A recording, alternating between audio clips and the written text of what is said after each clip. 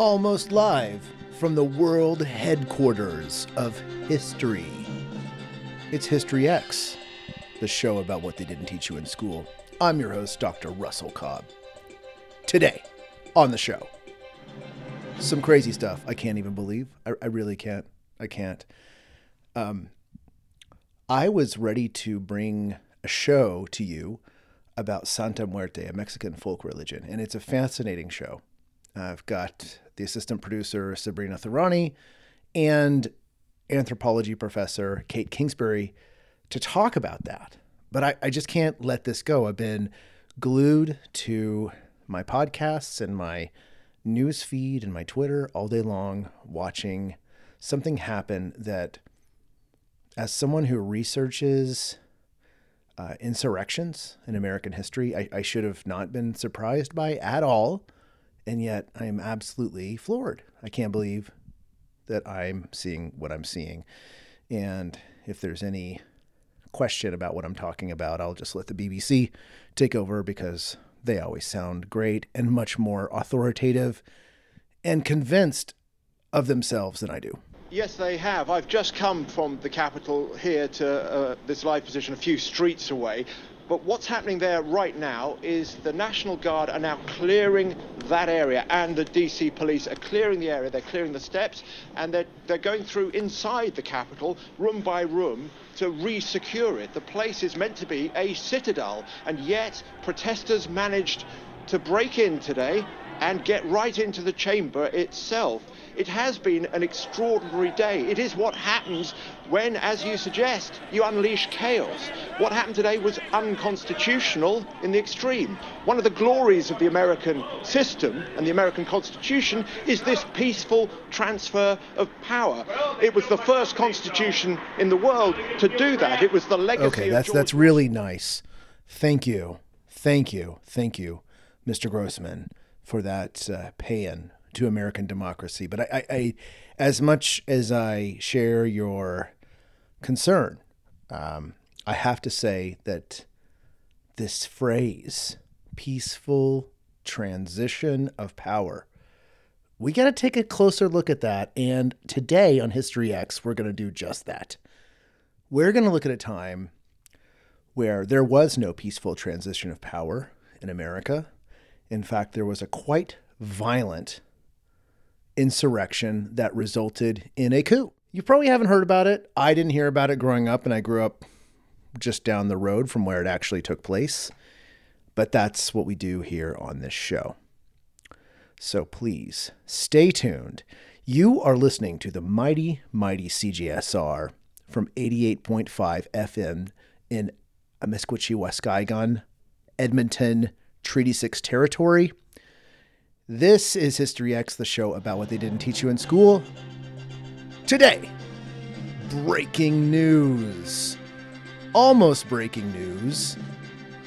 Stay right there.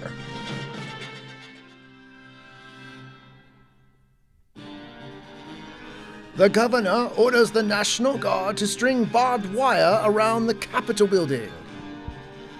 National Guard troops take up defensive positions with machine guns. The Ku Klux Klan, after a campaign of terror against the governor's supporters, calls for his ouster. They are determined to expel the man from the Capitol. The governor promises to pardon anyone who shoots and kills a Klansman. The Grand Dragon taunts the governor in the press, and headlines tell citizens, prepare for war. Well, guess what, people?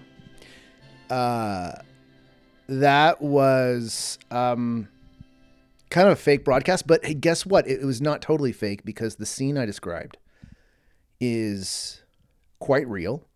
It actually took place, and this is not some plot against America or the man in the high castle style alternative history, although I do love those kinds of shows. Maybe not so much right now, because real history, it's has all the plot twists and terrifying turns of events I would ever want to see.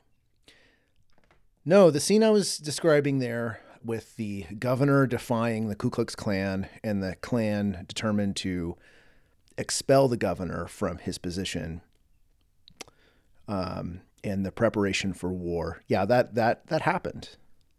And so when I hear people like, that wonderful BBC reporter talking about the peaceful transition of power, and when you read the Washington Post, for example, remarking that Americans are just not used to seeing political factions take up arms and go against their opponents, that's something that happens in, I think they said Zimbabwe or Russia or Cambodia.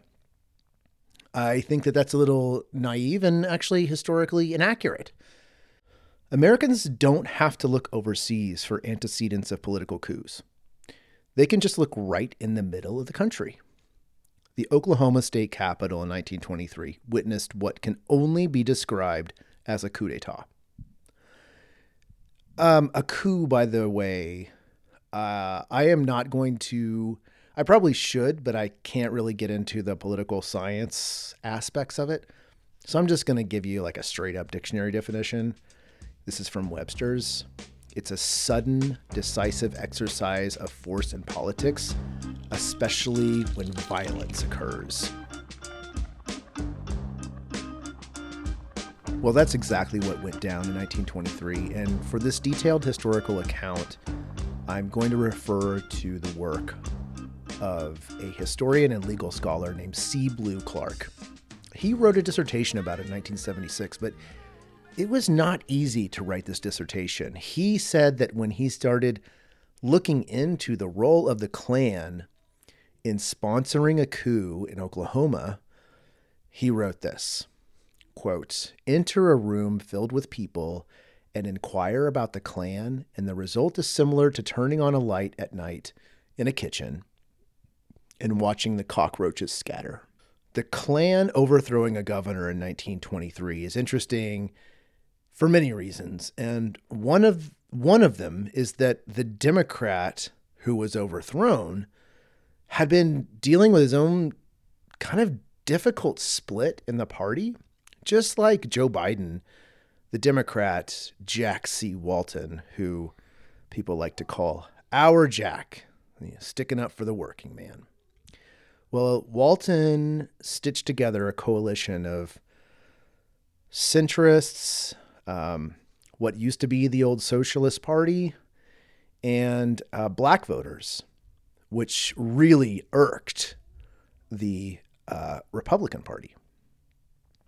Now, the remnants of the Socialist Party, they were kind of in ruins. They had been actually quite successful in Oklahoma in the 19-teens. Eugene V. Debs, that grand old man of heartland socialism, had done better in Oklahoma than any other state. Now, they backed our Jack, and our Jack won. Our Jack won after a big campaign during which he became absolutely appalled by a lynching. There was a lynching of an African-American man named Jack Brooks in Oklahoma City. And while the Republicans sat by quietly and accepted the endorsement of the rising influence of the Ku Klux Klan, Walton had it. Now, a lot of moderate white voters, they didn't really perceive the insidious influence of the Klan in the political mainstream. They kind of saw it as a ridiculous sideshow. These were a bunch of guys parading around in white caps and burning crosses. But the Klan's power grew and grew, and it was only after the Tulsa Race Massacre of 1921 that the Klan really established itself as a kingmaker of sorts in the political mainstream. Now, this wasn't just in Oklahoma. This was a southwestern phenomenon. Texas, Louisiana, Arkansas were all in the thrall of the KKK in the 1920s. The leader lived in Atlanta, Georgia, and they were never secret about their aims. They were quite explicit about the fact that they would take violent means to enforce a strict morality code that accepted no immigrants, Jews, African Americans, or even Catholics. And they did this all under the cloak of being a benevolent society. And here's one of the crazy things that I learned as I was looking into the Klan's role in this scandal was that you couldn't look them up as the Klan in the phone book. If you wanted to look them up, you looked them up under the Benevolent Society, and that's how they like to be understood. And they built a huge convention hall in Tulsa in the 1920s, and it was simply called Beno Hall. Now, that's how it was listed, Beno, B-E-N-O. Now, they said that Beno was short for benevolent, and that was the official word on the street, but everyone knew that Beno actually stood for Be-No. Be-No immigrants, Be-No Jews, Be-No other racial epithets. The new Grand Dragon of the Oklahoma Klan was pretty slick. He wasn't some country bumpkin. He was a well-to-do pharmaceutical salesman from Oklahoma City, and he was on a constant public relations campaign to assure moderate people that the only aim of this organization was to maintain law and order. He talked about insecurity and said that he and his organization would fix it. Of course, in reality, what the Klan was doing was conducting a campaign of terrorism. And it was backed by the police department. It was backed by city officials.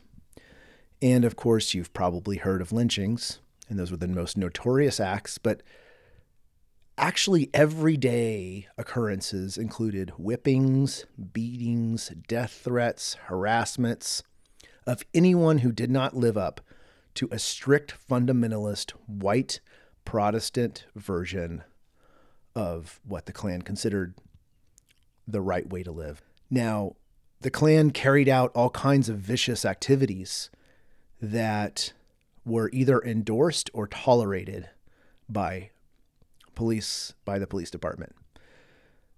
This came back to bite them, of course, because at one point a black police officer in Tulsa was kidnapped and he had his ear cut off.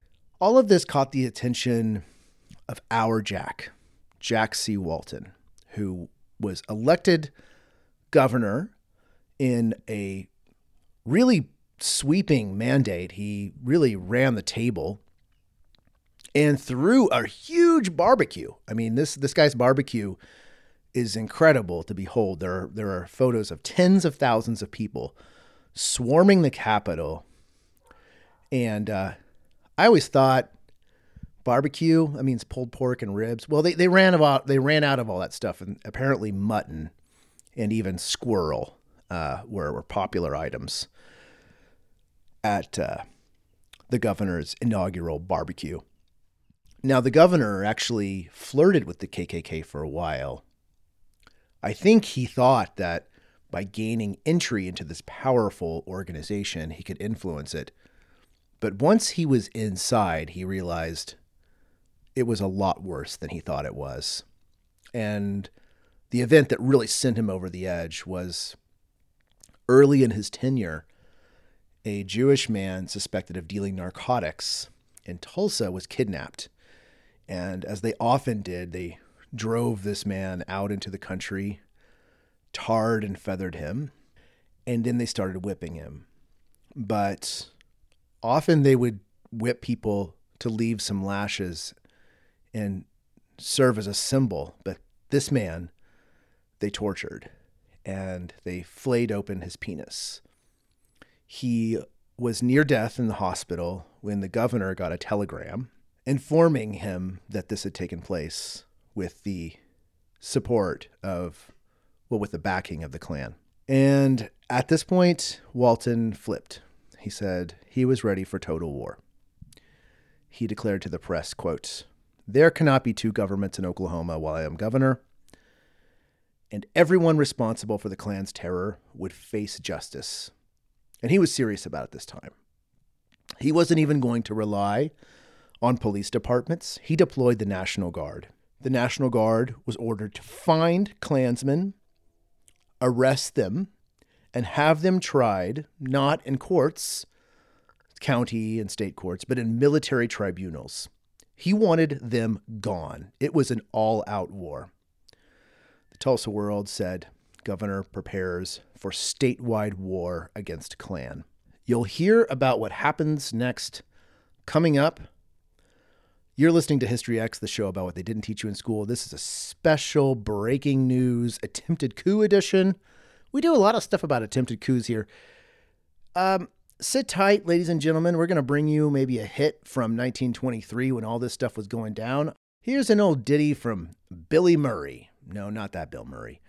Billy Murray and Ed Small, that old gang of mine from 1923. Stay right there.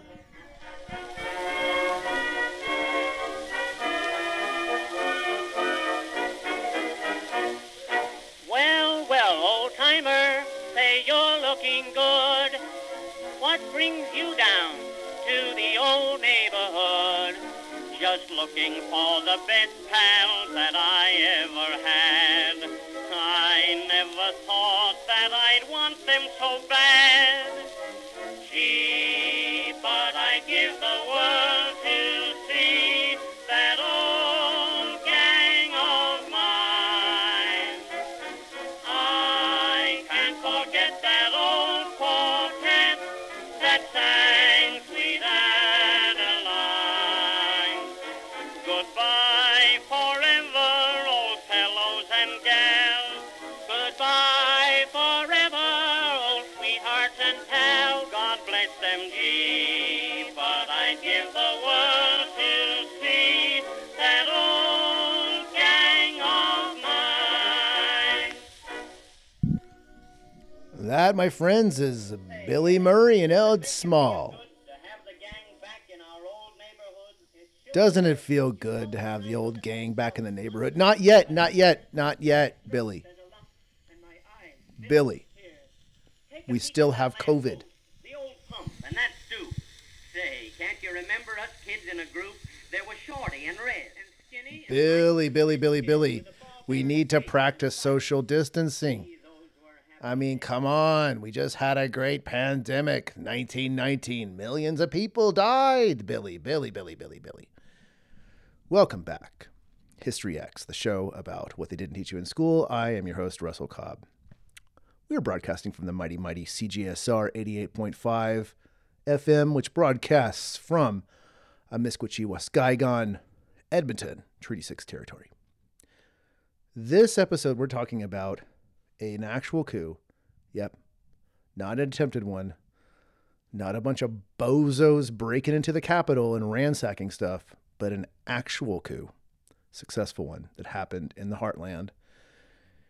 In 1923, same year you probably heard that old gang of mine on the radio. If you were lucky enough to have a radio in 1923, which I'm not sure a lot of people did. Anyway, we left off with our Jack. He is irritated at the Klan and demands accountability. Not only does he set up the military tribunals to have the National Guard prosecute Klansmen, he actually declared martial law and put a government censor, an actual person who would censor the Tulsa Tribune. That was the most widely circulated daily at the time, because the Tribune's editor, Richard Lloyd Jones, who we talked about on episode 1 of the show, by the way, was a notorious Klan sympathizer and architect, backer, supporter of the horrible destruction that was the Tulsa Race Massacre of 1921. Walton knew that the Tribune was spreading lies, and his censor would make sure that the Tribune would not print any more fake news. Well, legislators, as the tribunal found, the majority of the state legislators, not all of them, but the majority, were Klansmen themselves. They started impeachment proceedings. That's when that's when the barbed wire fence came out. That's when the machine guns came out. That's when Walton proclaimed that if anyone saw any guy in a white hood, he had his permission, Walton's permission, to shoot him on sight.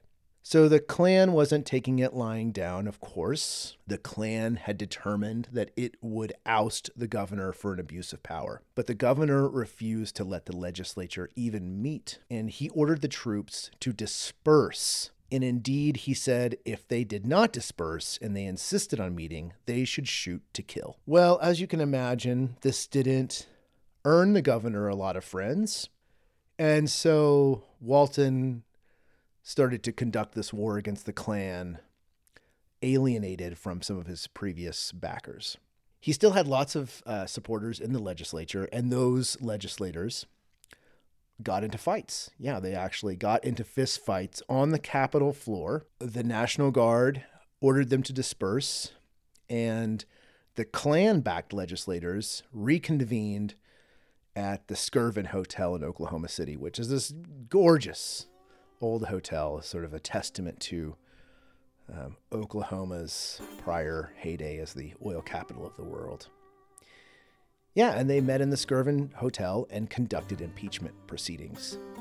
The Klan was immensely powerful, and the National Guard could not even manage to disperse them from the hotel lobby.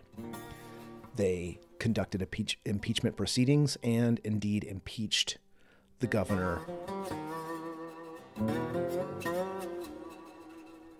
If there was any doubt about who had impeached the governor, who had extricated him from office, a year later, a special train car, a train that rolled into Dallas for the Texas State Fair, laid that to rest. This special train car was full of Oklahoma Klansmen, and they sported a banner on the train that read, "Did we impeach Walton? Hell yes."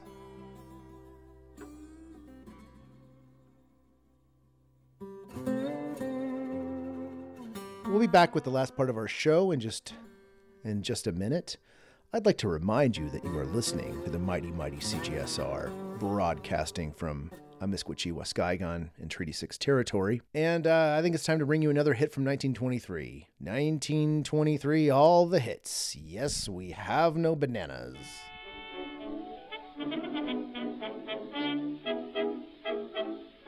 There's a fruit store on our street. It's run by a Greek.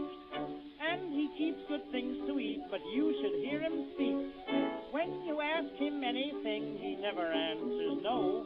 He just yeses you to death, and as he takes your dough, he tells you, yes, of course, we have no bananas. We have no bananas today. We've string beans and onions, cabbages and scallions, and all kinds of fruit, and say, we have an old-fashioned tomato, a Long Island potato, but yes, we have no bananas. We have no bananas today. Yes, we have no bananas. We have no bananas.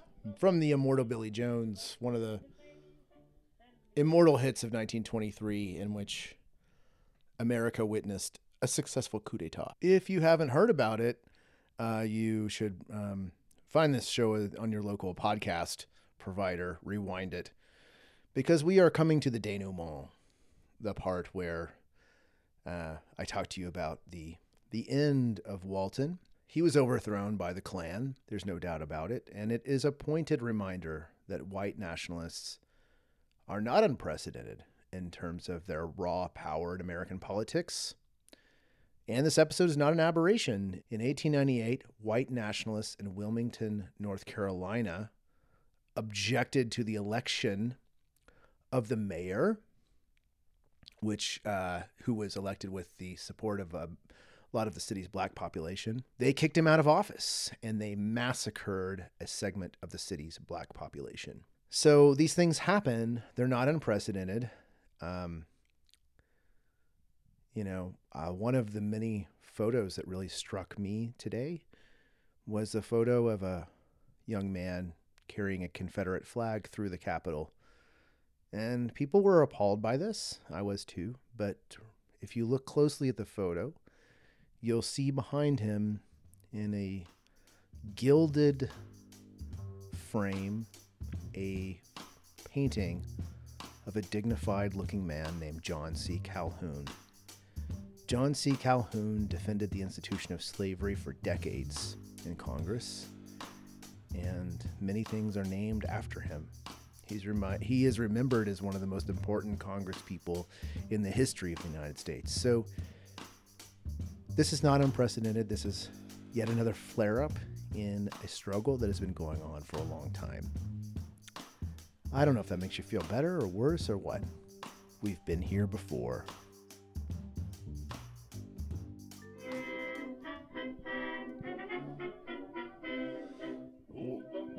Well, my friends, it now comes the time that I bid you adieu from History Central, the show that has all the history, many histories, good and bad. In these precedented times, many precedents, bad precedents, very ugly precedents. History X is a show that is broadcast every other Thursday on the airwaves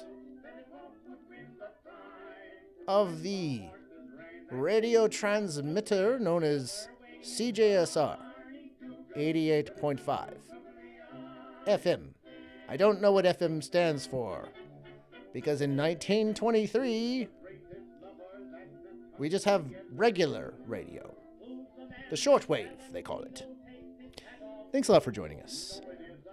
We'll see you in a couple weeks to explore something called Santa Muerte. You're going to want to hear that one. I'm Russell Cobb on behalf of Sabrina Thorani. I thank you for listening, and I remind you to search us up. CJSR History X, search that up in your Facebook search bar. You'll find us. We're also at History Pod on Instagram, and I'm on Twitter at Russell S. Cobb. Take care. With a googly eye. Barney Google is the luckiest of guys. If he fell into the mud, he'd come up with a diamond stud. Barney Google with a googly eye.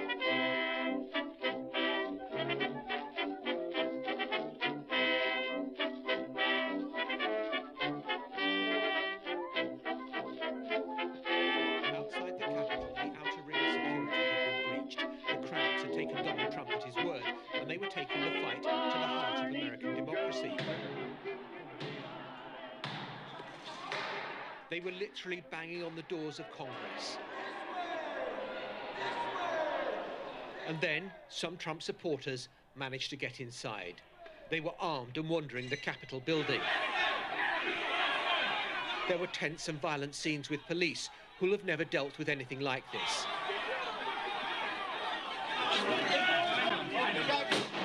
These pictures appear to show a woman protester being shot inside the Capitol building. A stretcher was sent in. She was later given CPR. A protester breached the inner sanctum of the chamber. The Vice President had to be removed to safety by his Secret Service detail. And then the joint session was adjourned.